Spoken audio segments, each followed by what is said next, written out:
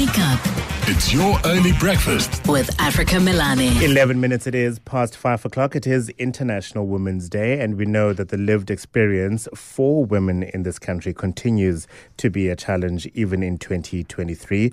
A new Minister of Women, Children, Youth and People with Disabilities, Dr. Nkosazana Dlamini-Zuma, was installed literally a day and a bit ago. We'll find out what it is that she can do to improve the plight of women in this country. My guest is Mary Makgaba, the Chief Executive of the South African Women Opposing Women Abuse. Mary, a very good morning. Happy International Women's Day to you and welcome to the show. Thank you, Africa. Happy International Women's Day to you too. Thank you. We have a new minister. It's a ministry in the presidency. One assumes that the president takes this portfolio very seriously, of course. What can we expect from Dr. Nkosazana Dlamini-Zuma? Thank you so much for having me. And as a women's rights organization in South Africa, it was unexpected, it was unthinkable that our honorable president, Mr. Cyril Ramaphosa, would appoint Dr. Nkosazana Dlamini-Zuma, given her age, that she's already 74 years of age. I don't think she's fit and proper to lead such a very, very critical department in the presidency. While we have the highest alarming rate of gender-based violence and femicide in the country, where women's rights are not being achieved, most of women here in South Africa, they don't have access to land. Majority of women are unemployed. Majority of women are not socially and economically empowered. They're being killed every day. Majority of women, they are still, all of us, we are still experiencing different forms of abuse. It could be physical, emotional, psychological. Dr. Nkosazana Dlamini-Zuma, I don't think she's fit and proper, given that in terms of the age and fitness to hold office, she cannot, for accountability purposes, reporting obligations be available. As given her age already, she will be having other chronic illnesses. It was proper for the president to appoint an independent person who understands GBV, who can give a better strategy, because this is a very, very critical department.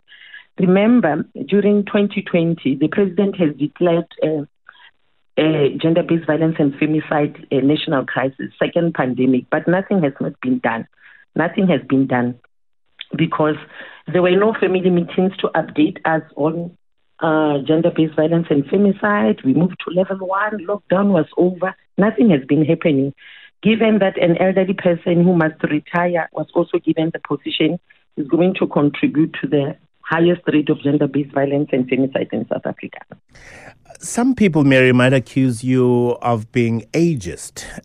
We do know that Dr. Nkosazana Dlamini-Zuma is possibly one of the most efficient ministers as far as the history of the cabinet is concerned.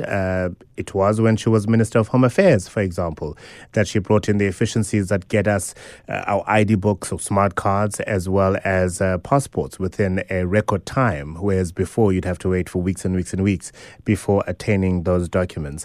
Agree or not agree with what she was putting in place over the pandemic as Minister of Cooperative Governance and Traditional Affairs? She was very effective in, I suppose, implementing whatever regulations were decided upon by government in response to the pandemic. Once again, I don't agree with everything she announced necessarily, but there was efficiency there. Could there not be such level of efficiency brought to this portfolio now as far as whatever policies the ANC-led government wants to realize in fighting the scourge of gender-based violence in this country?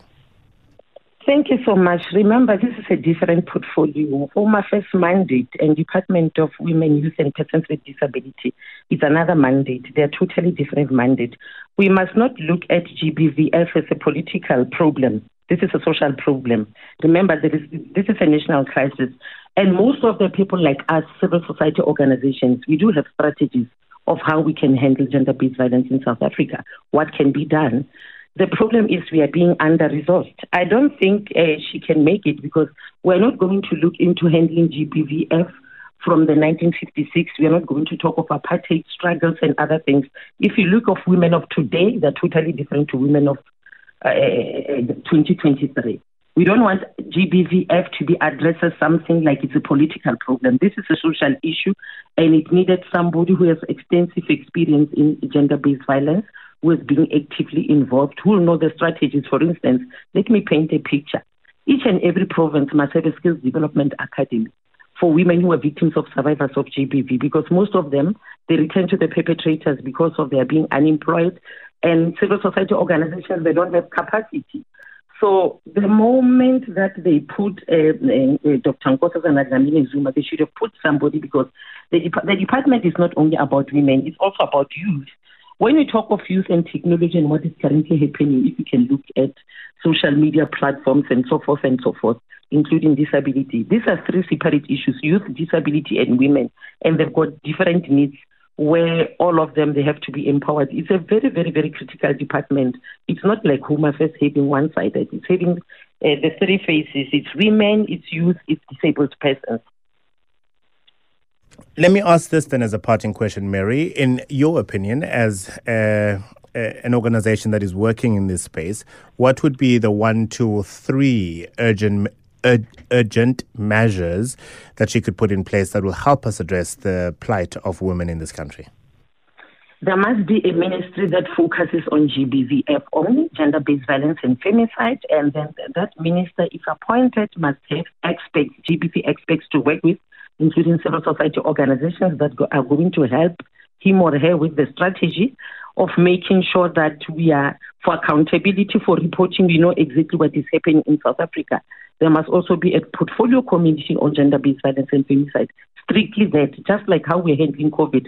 And then quarterly basis, just like how the Honorable Minister Becky Pedro was giving quarterly surface, this minister must be able to update us on the GBVF, what is happening, what are the strategies, what is the national action plan to try to reduce GBVF in the country. All right. Mary Makaba, thank you very much indeed for your time. The Chief Executive of the South African Women Opposing Women Abuse. Because some journeys are better taken together. Let's walk the talk. 702.